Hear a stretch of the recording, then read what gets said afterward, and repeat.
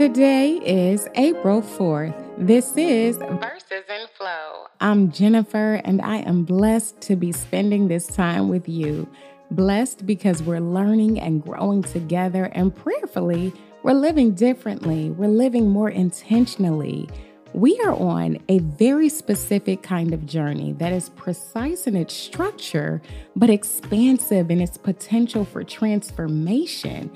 I come here every single day anticipating something. I come with a spirit of expectation, and I hope that you are too, because there's an energy to the Word of God that is dynamic and invigorating and appealing and attractive. It just draws you in. The truth of the Word is personal and yet universal. It has the ability to change us and our realities in ways that are unimaginably beautiful and powerfully life-giving.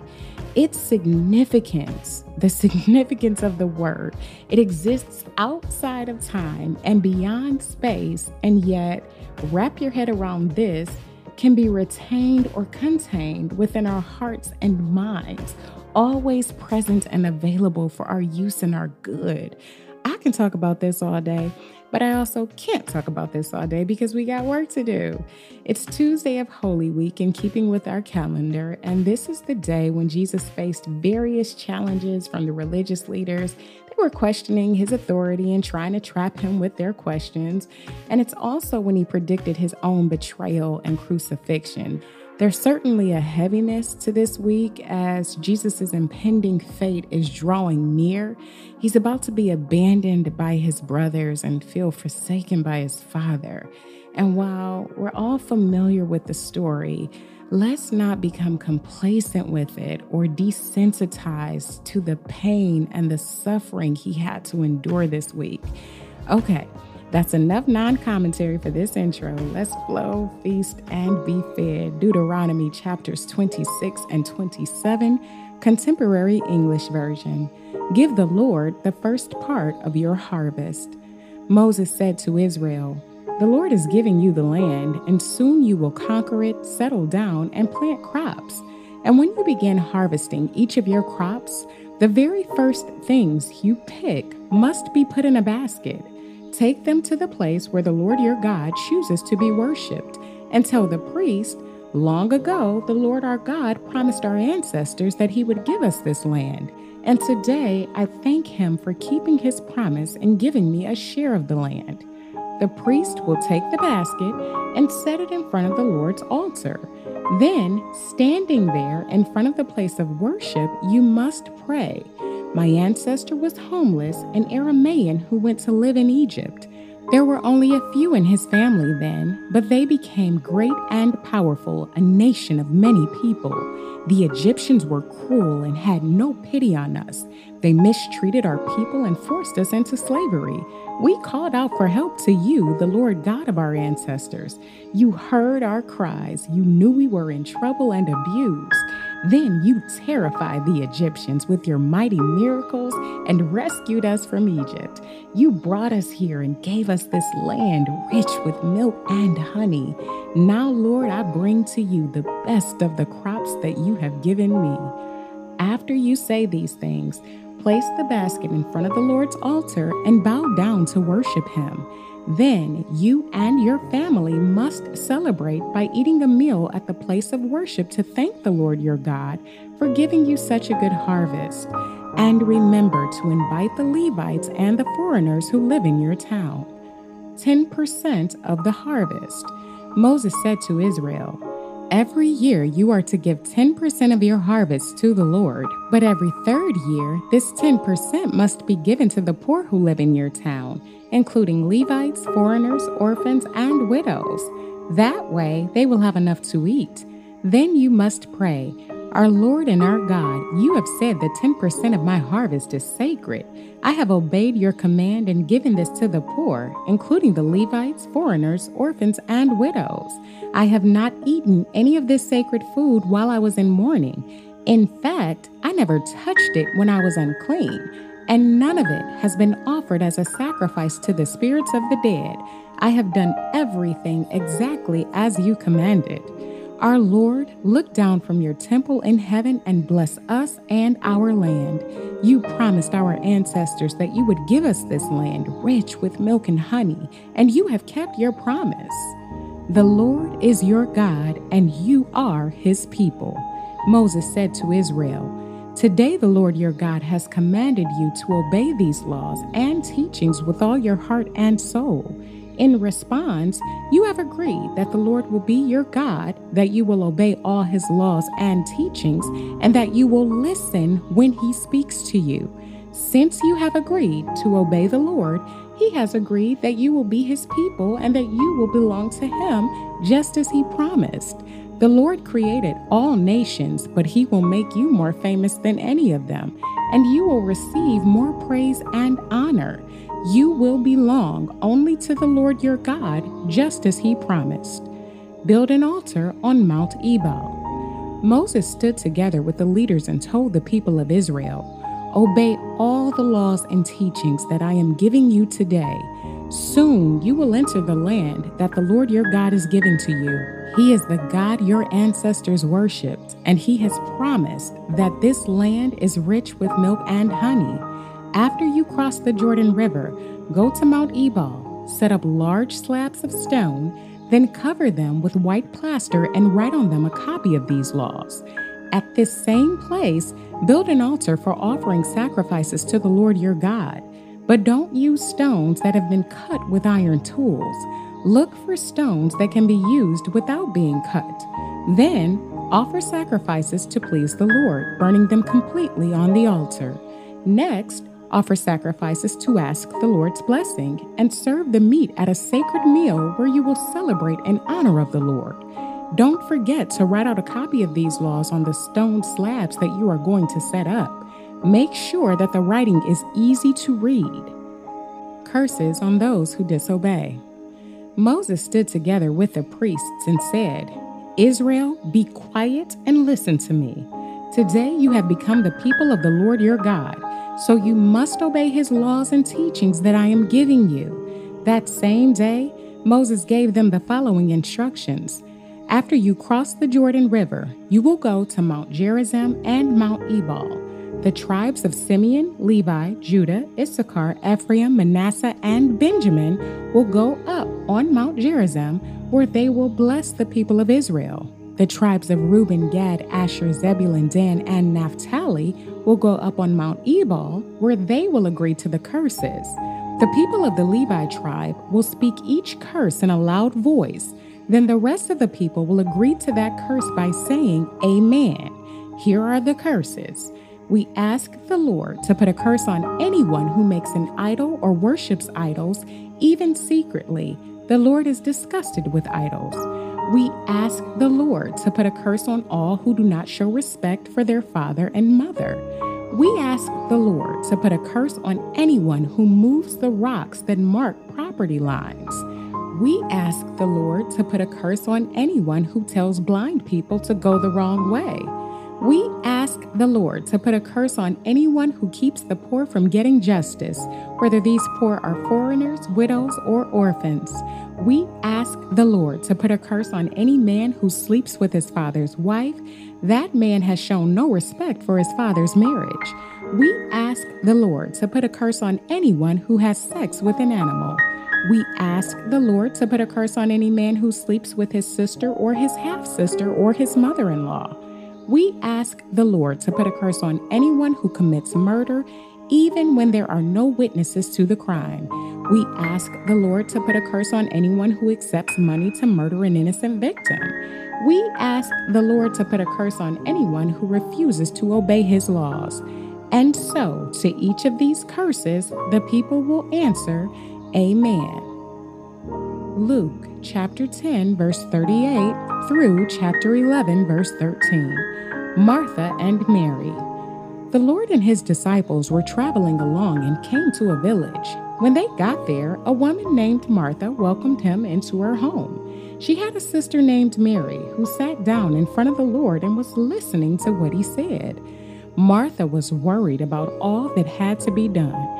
Finally, she went to Jesus and said, Lord, doesn't it bother you that my sister has left me to do all the work by myself? Tell her to come and help me." The Lord answered, "Martha, Martha, you are worried and upset about so many things, but only one thing is necessary. Mary has chosen what is best, and it will not be taken away from her." Prayer. When Jesus had finished praying, one of his disciples said to him, "Lord, teach us to pray, just as John taught his followers to pray."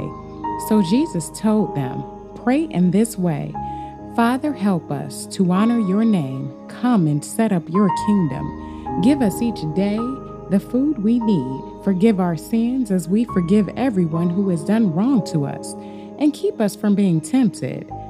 Then Jesus went on to say, "Suppose one of you goes to a friend in the middle of the night and says, 'Let me borrow 3 loaves of bread.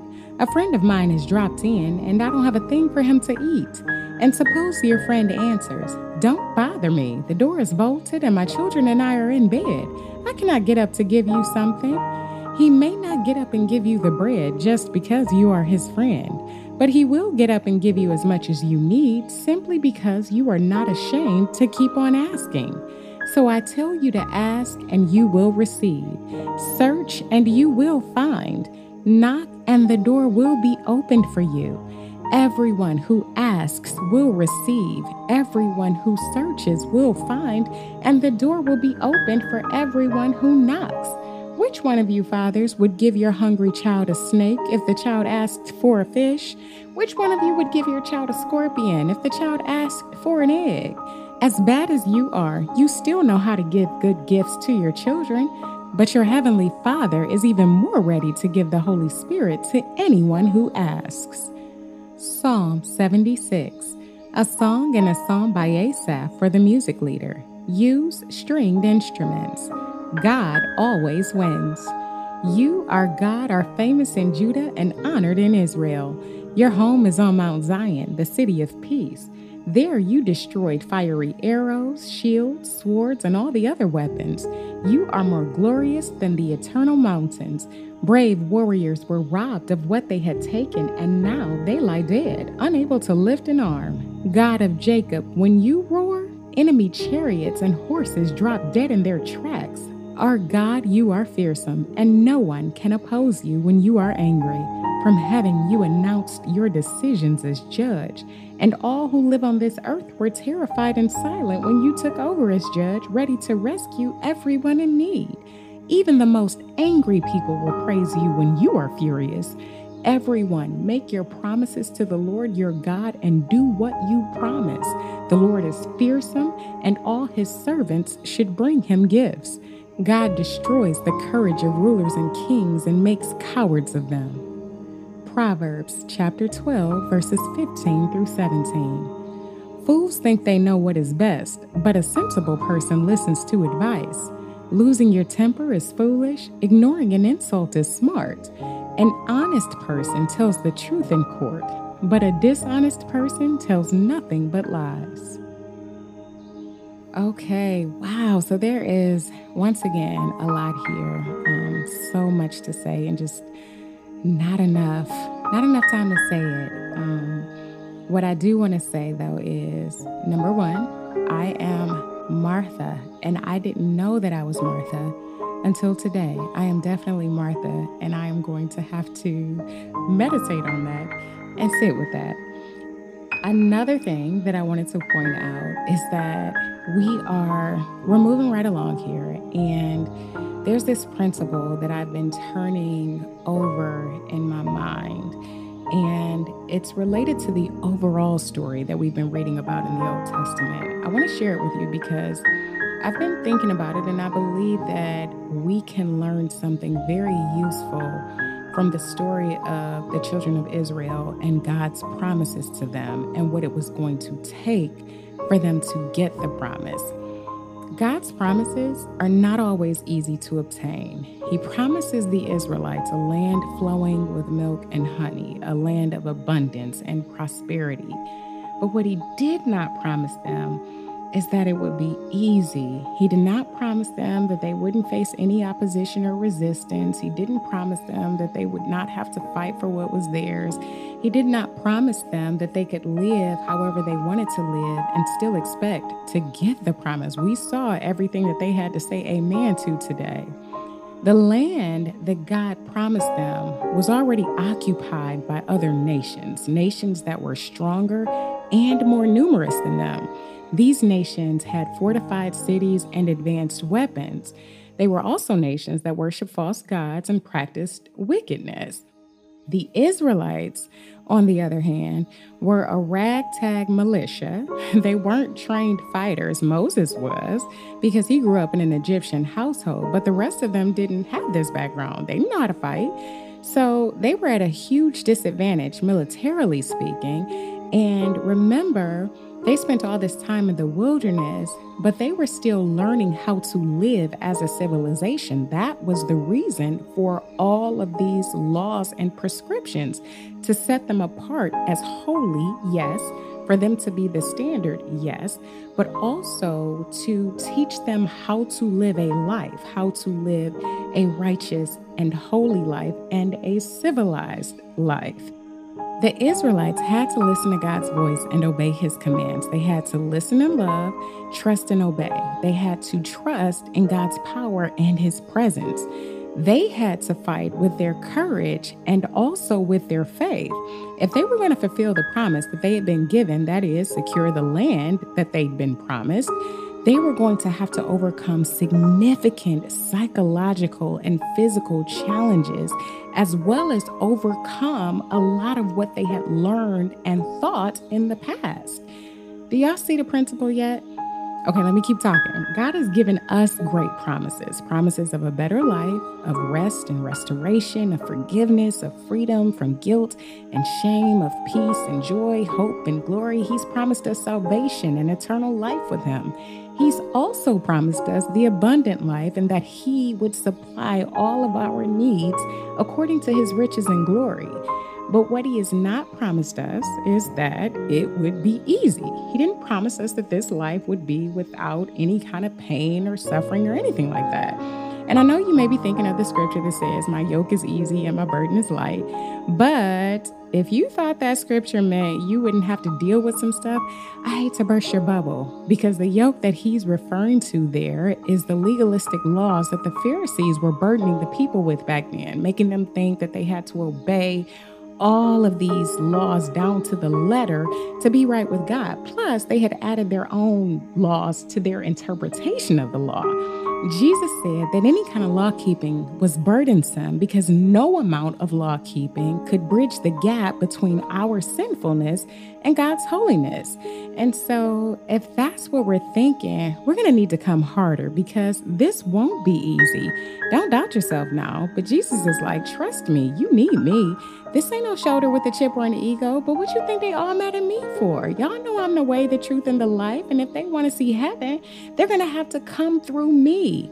Now, for those of us who know Jesus, we have to know that he has not promised us that we would not face any trials or temptations. On the contrary, he tells us in his word to count it all joy when we face trials. He has not promised us that we would not have to fight for what is ours. Like the Israelites, we're going to live in a world presently occupied by other nations. We live in a world that is presently occupied by the enemy and his minions. He is the God of this age and the ruler of this world. He has many followers and allies who deceive and destroy, who hate and harm, who have an agenda and an assignment, which means we are going to face opposition and resistance in our walk with Christ. We got to fight against those forces of darkness that come for us and try to take us away from God's promises. We have to resist that temptation and overcome our own weaknesses and faults. Sometimes it's the enemy. I think I heard Dr. Jamal Bryant say that first. This journey right here is not for the faint of heart, not if you want anything out of life and if you plan on living for Christ. But just like the Israelites, we also have God on our side. He's given us His Holy Spirit to guide us and empower us. He's given us His Word to instruct us and encourage us. He's given us His love to sustain us and protect us. Jesus said, "In this world you will have troubles, but take heart, I have overcome the world." This means that we too can overcome our troubles. But we have to listen to God's voice and obey His will. We have to trust in His power and His presence. We have to fight with courage and faith. We will have to overcome significant challenges to enter and possess the promises that God says are already ours. Now, hopefully, a whole life doesn't feel like a fight, because I don't believe that's what God wants for us either. But we are going to have to contend with some stuff. Paul told Timothy in 1 Timothy 6:12, "Fight the good fight of faith. Take hold of the eternal life to which you were called." Eternal life was already His, but He still had to fight, as do we. We have to fight to maintain our faith, to maintain our hope, to maintain our love, our families. We can't allow the enemy to steal from us what God has promised us. So we got to fight with every fiber of our being. We got to fight with our minds, hearts, and bodies. We got to fight with our prayers, our praise and worship, and our words and wisdom. We got to fight with our obedience, our perseverance, and our faithfulness. And we don't give up or give in until we see the promises of God fulfilled in our lives. Last thing I want to say, I know some of us are not fighters, and I guess I just came ready to fight today, but that's okay too. You don't need to fear, because we don't fight alone. You don't need to fear if you're not a fighter, because we don't fight alone. This fight is different. God is with us every step of the way. He is our strength and our shield. Oh, you stumbling? You feel yourself getting knocked down? You think you're in trouble? That's okay, because He is our ever-present help in times of trouble. Let's not be discouraged or dismayed by the challenges we face. Let's remember that God is for us and that He will fulfill everything He said He would. If we handle our faith, God will handle our fight. Let us pray. Dear Heavenly Father, Lord, we thank You for Your word and for Your promises to provide, protect, preserve, purify, and even punish us when we are out of hand.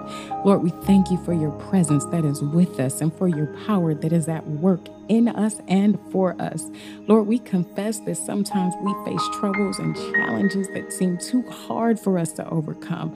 Lord, we confess that sometimes we feel afraid or discouraged, defeated, or weary in the fight.